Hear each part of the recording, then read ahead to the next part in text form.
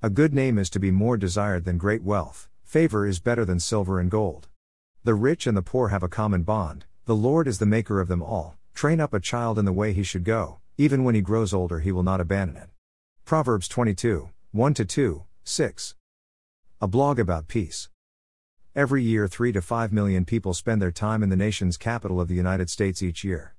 Besides those persons that serve in the halls of Congress, there are many others who visit these hallowed halls. Parents, teachers, and students visit along with groups of people enjoying a walk through the National Mall, or just visiting the Smithsonian Station. Many of these individuals get together years in advance to plan their trip of a lifetime to the nation's capital. Creating a working model of liberty and justice for all should be easy when their trips across the United States start out right. We should be training our children to understand the running of our great nation. We should give them education that best suits every constituent in the 50 United States. The rights of the governance of people always falls on the rights of the states and the people governed within those borders. We just need to remember what that means in each individual state. There is no one right model for every state, otherwise we would be without borders. And our borders are what make us different from every other nation. There would be no need for a federal government if there were no states and constituents to govern. Way they should go. And when they are old, they will not depart from that path.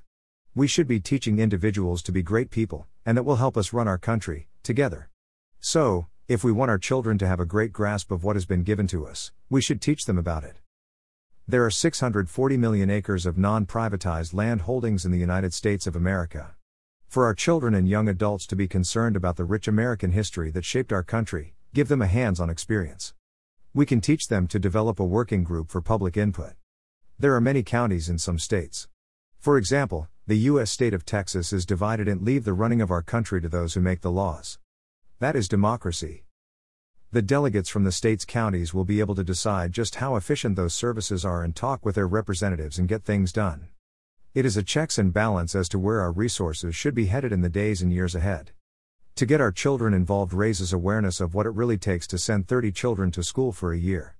And, in the process, we will be grooming a society of the Republic rather than just a small minority who are privileged in understanding the running of our great nation. We can afford education that best suits every constituent in the 50 United States. We just need to give the rights back to the people to decide what that means in each individual state. There is no one right model for every state. Otherwise we would be without borders. And our borders are what make us different from every other nation. The rights of governance always falls back on the rights of the states and the people governed within their borders. There would be no need for a federal government if there were no states and constituents to govern. That is the will of the people rather than the will of the government. We are a republic that is run by democratic laws. It is the model that is being used today in the federal government, and is stated by Woodrow Wilson during his tenement. Picture, the Statue of Liberty, on Liberty Island. Pop quiz answer from September 15. The 7 continents of the world are Asia, Africa, Europe, Australia, North America, South America, and Antarctica. I love pop quizzes.